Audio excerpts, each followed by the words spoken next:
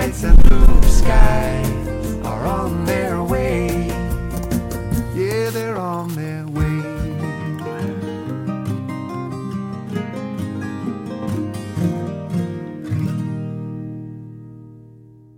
Hi everyone, my name is Corey Raven. And you're listening to Crosstalk. Our next edition in our podcast focused on helping people to get support to enhance the likelihood that they'll remain in recovery, stay sober, and have a happy life. That's what we're trying to do, is help everyone connect with one another, because connection is so important. The first thing I want to start with is trying to do things that create a situation where we feel good on a moment-to-moment basis. And one of the things we all kind of do, the society that we live in, everything we see when we walk down the street, when we're in a subway or on a bus or driving down the highway, we see signs about how everybody should be, how things look, how pretty everybody should be, and perfect everybody should be. As we all know, none of us are perfect, and trying to be perfect is not really something that works very well. I, for one, can tell you that I'm not perfect. I had a very, very difficult time when I was younger, and then again later on, getting and staying sober. Part of the reason why I'm here is because it helps me stay sober. One of the things I want to talk about today is how we compare ourselves with other people. When we compare ourselves with somebody else, whether it's because of the car they drive, or who they're with, or the job they have, what happens is we end up thinking either that we're better than those people,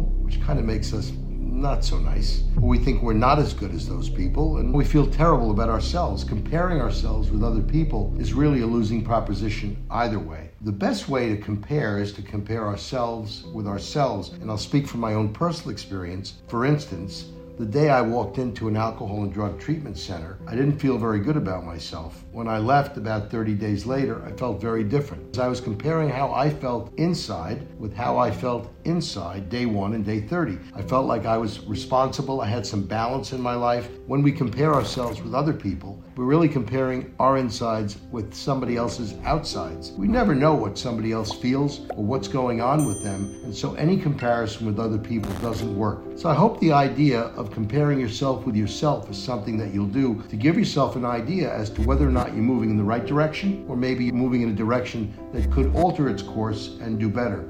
I'm very excited to introduce a person who has long-term sobriety, who's a wonderful, wonderful human being, one of my favorite people who's walking the face of the earth. And her name is Betsy Ori.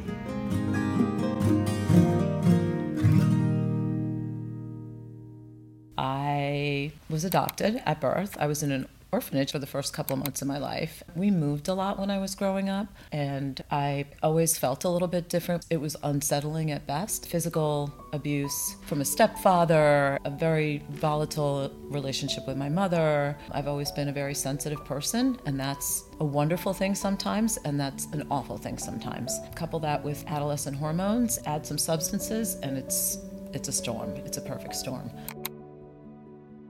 You know, look, I'll just say this. There's alcoholism and dysfunction. You shake a tree and in my family, and like there's just things falling out of it. Moving was geographic moving, house moving. I was in the same school for kindergarten and first grade and 7th and 8th grade. We went to Florida when I was almost 12. You know, I got in trouble along the way. I didn't feel like I belonged anywhere. Not enough time to create connection, have roots planted. No, and I miss that to this day.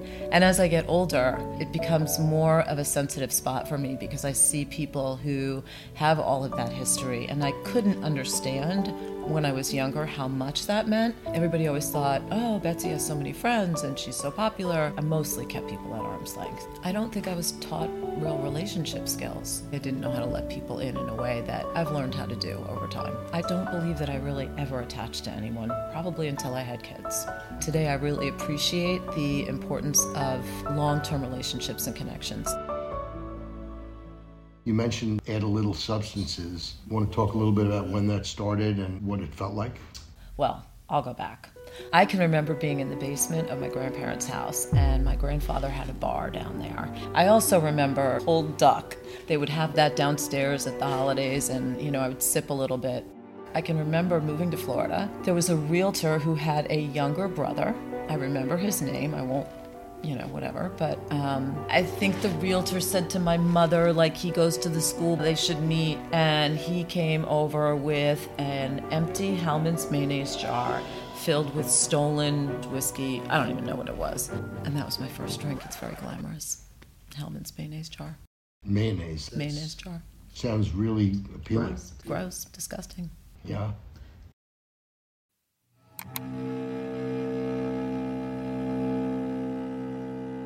That was in a town in Florida where things took a hard left turn. It was a tough town to live in. I did raid the prescription drugs that my mother had when I was 12. I tried a whole host of things, especially those few years in Florida. And then from there, Connecticut to Biff and Buffy land for a year to live with some extended family members because I just couldn't get along with my mother. I continued to drink. I think there was still a little bit of cannabis use. I was mostly just trying to escape myself. I just couldn't stand to be with myself. I really couldn't. I kind of reverted back to the student that I once was when I was a little kid. School saved me. I loved going to school. The structure, the kindness, and I wanted approval more than anything else, so that makes a good student. I was there for the school year, went back down to Florida to live with my best friend's family, and finished out my senior year there. Then moved out, got an apartment, and started to work. I was waiting for Harvard to come knocking on my door and offer me a scholarship or tell me I was accepted. No, they never showed up. Son of a gun.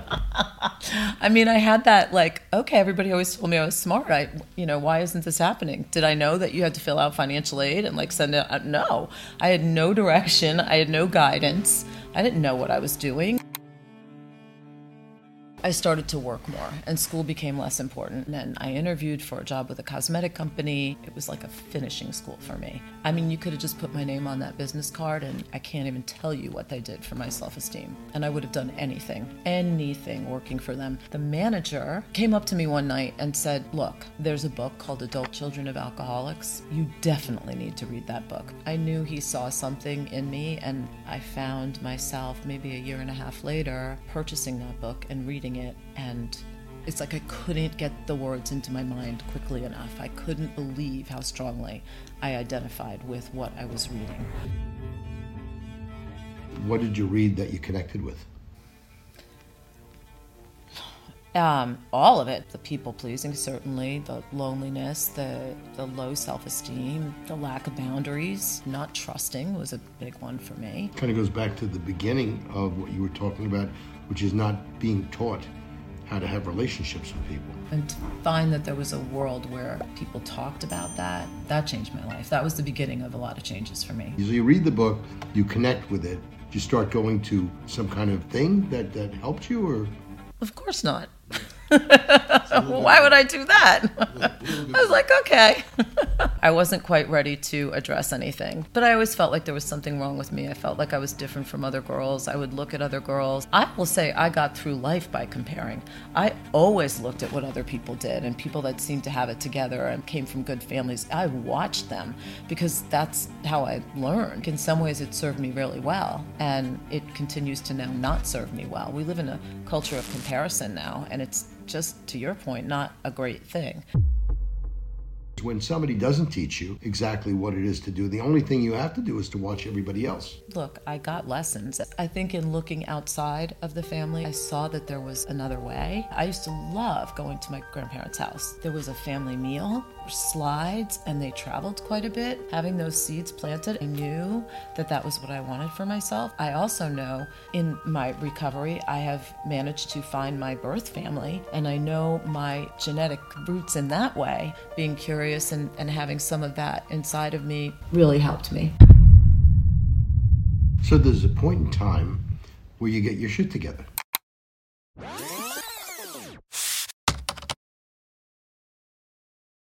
So there's a point in time where you get your shit together.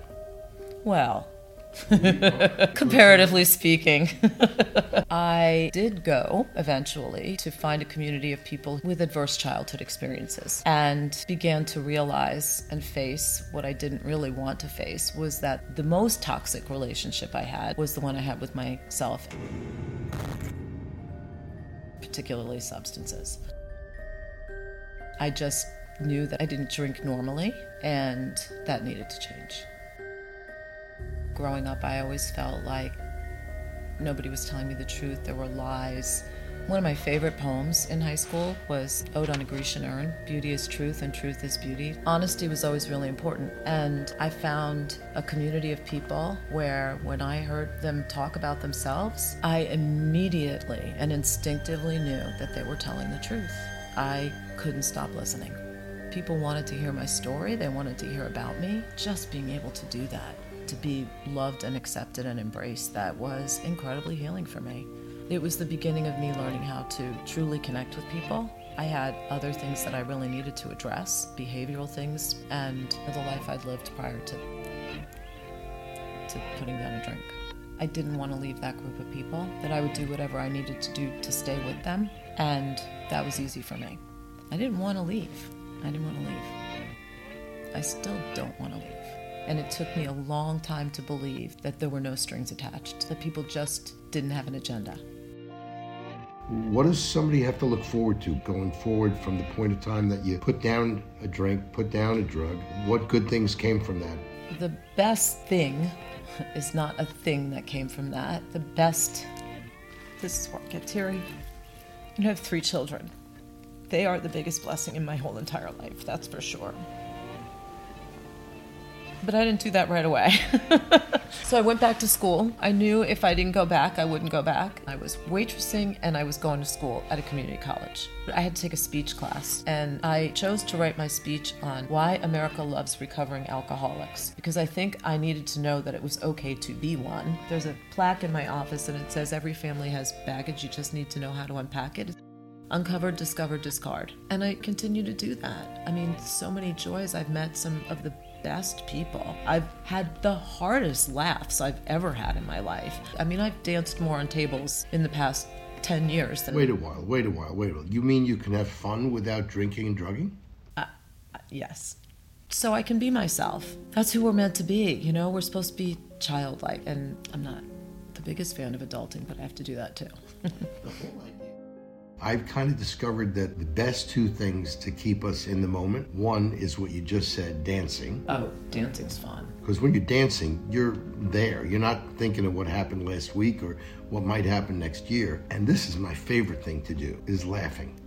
It feels almost drug-like to me. I enjoy it so much, which is why I'm so funny. And then, I can't help it, but... And modest. Modest, That's fun, very good point. So modest. Well said, yeah. As usual, well said. There's a quote, it's Elizabeth Kubler-Ross, and she said, "The most beautiful people we have known are those who have known struggling, loss, defeat, and have climbed their way out from the bottom." I think we're all in recovery from something. I love it when people say they have no baggage and they're like in their midlife. Well, where have you been? The rest of us are carrying a few things around. When people really let you in, it is the most humbling thing for someone to just fully trust like that. Being trusted with someone when they're in that space, and then watching people being able to share that bond that comes from the lowest maybe point in their life, it's incredible. There aren't words for that. I've hurt people by not trusting them when they have been trustworthy. That can be frustrating. If you don't heal what cut you, you will bleed all over everyone. It bothers me that I would hurt anybody. Certainly, I hurt myself. And I think whenever we hurt people that we love, we do hurt ourselves. The craziest thing I ever did was doing LSD in college, getting into a car and driving from Saratoga State Park to Albany. And I remember driving, and I was sure that the car was stationary and the road was moving. How I possibly got where I was going in that state of mind, I have no idea. And I had a car filled with my friends who were probably all laughing and drinking and smoking pot and doing crazy stuff. I was just thinking about filling up my gas tank and definitely being intoxicated. Shouldn't have been driving anyway. I smoked cigarettes at the time. Oh my goodness. And I flicked the cigarette at the gas station. Like to put it out or something. But I remember the attendant sort of looking at me and I'm thinking, what? And then I thought, oh. Yes. Just, the movie Zoolander at the end where they're like, wake me up before you go. Don't leave me hanging on the line. Yo. Wake me up before you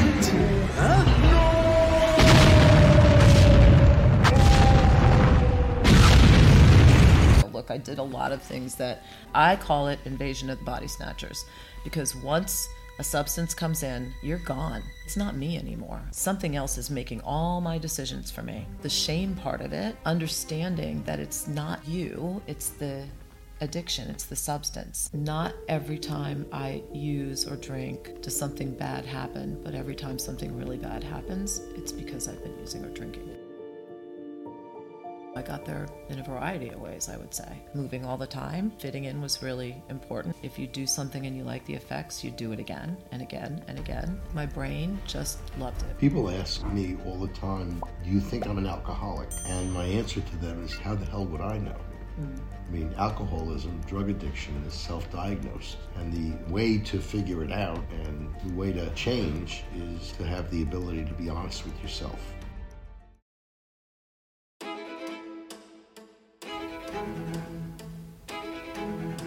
The ability to drink again? Good answer. It's a really good answer. I could answer the question, but that's good. Let's keep that in.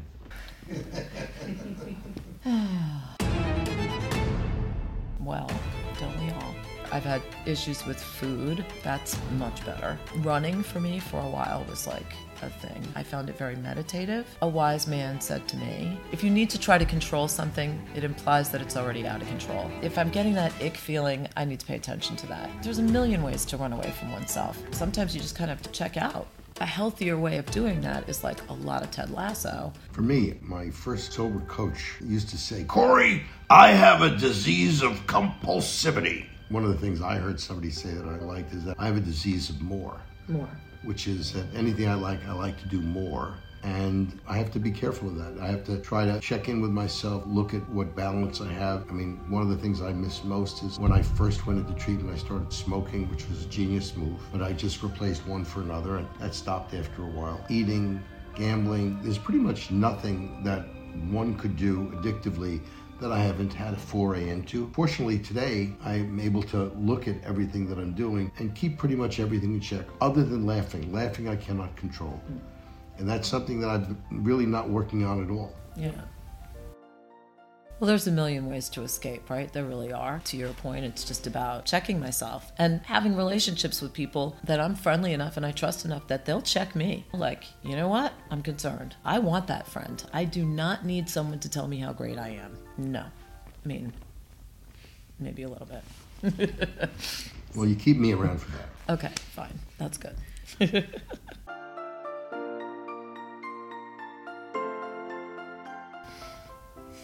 I think you mean the young Betsy, privately. Right. How far back would I be going here? Wow. It'll all be okay in the end. That there are people you can trust. I have another dear, dear friend. A dear friend. I love Susanna. She's been such like a person for me. And she would say, Betsy, there is no waste in God's economy. That nothing I've experienced or will experience is ever wasted. Being able to help someone by being able to say, you know what, me too. I did that too. I felt that too. I went through that too. Or I lost that too. I love that. A day cannot go by that we speak that I don't bring up Jason Mraz. So Jason has a song called Look for the Good. And one of the lines in the song, kind of an anthem of mine, is celebrate all our mistakes.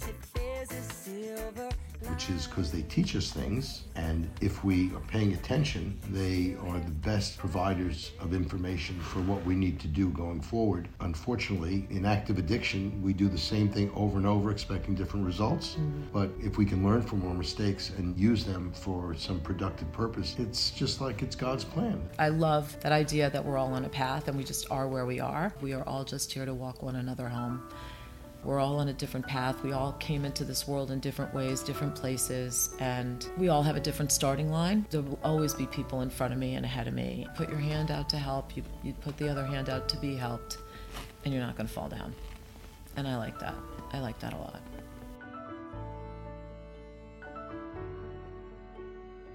I'm so grateful for your Yeah, thank you. being our guest and sharing with the people listening your story. And for my part, exactly what I was hoping you did today. I think the more we talk about this, the better off we are. There's no one that doesn't relate to this in some way. Betsy, thank you for being here and taking time out of your day to spend with our viewers and with me to talk about recovery, sobriety, and your own path. Thank you, Betsy. Thank you. I want to talk to you a little bit about staying sober, but more importantly, being happy and staying sober. There's a song by Jason Mraz called Living in the Moment. I recommend it to everybody. Being happy and being sober is a wonderful thing. I can tell you that because that's where I am today. I want to talk to you about the difference between Chronos time and Kairos time. Friends of mine who are not in recovery, very smart, very thoughtful people, sent me a Christmas card and I saved it. Chronos time is linear time, time that can be measured in seconds, minutes, hours, and years. It presides over dates, clocks, calendars, and appointments.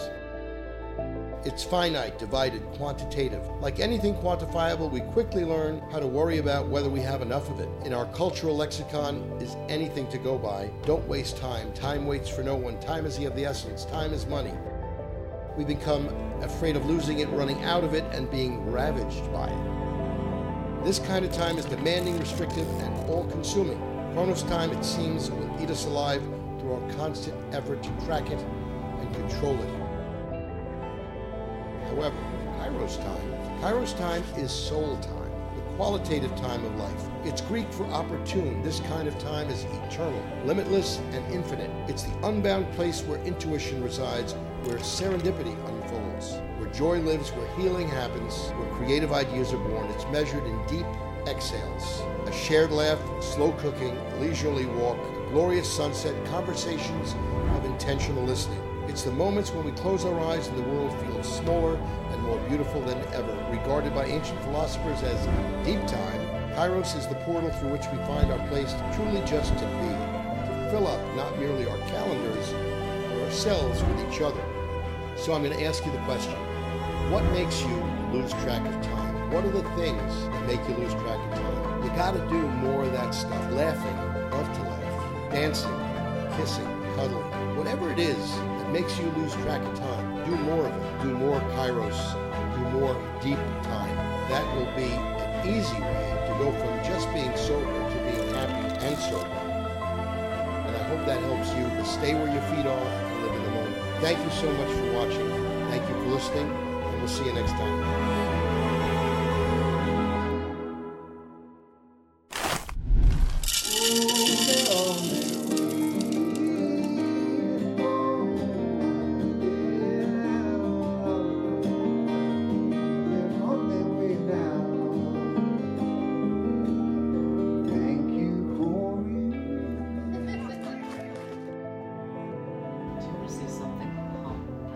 Yeah, I mean, look who you're talking to. Oh my gosh. Do I want to see something Send hilarious? this to me. No, I can't take any laughter. Don't let me laugh about anything.